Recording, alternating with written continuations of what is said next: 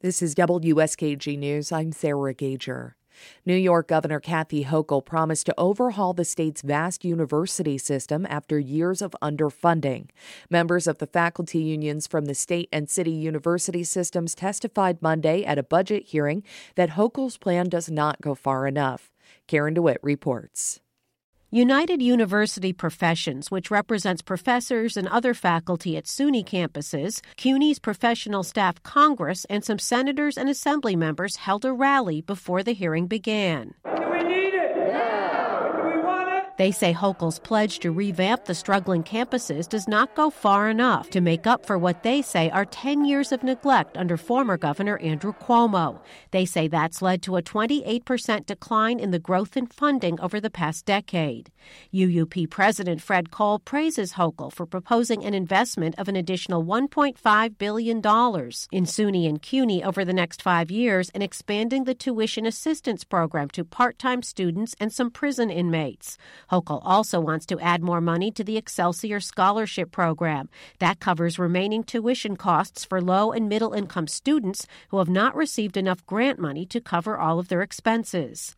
But Cole says the campuses need at least an extra $250 million to hire adequate faculty and to provide services to students who need them. He says it's not a lot of money in an over $200 billion state budget. Comes out to a grand total per student of $477 per year. Averaged out per day, that's $1.30. The cheapest cup of coffee at Starbucks costs $2.35. Professional Staff Congress President James Davis says $53 million in the governor's budget proposal to hire more faculty is a welcome change, but it falls short. That will bring in approximately 540 new full-time faculty members.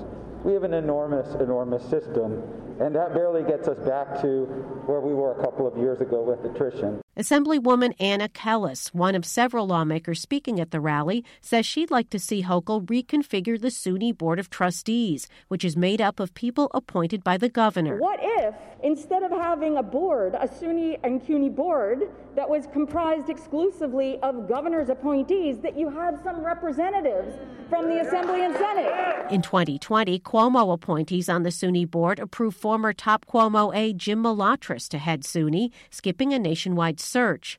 Malatras resigned in December after he became embroiled in the fallout from the sexual harassment scandal that led Cuomo to leave office last August. Malatras had tried to discredit Lindsey Boylan, a former staff member in the governor's office.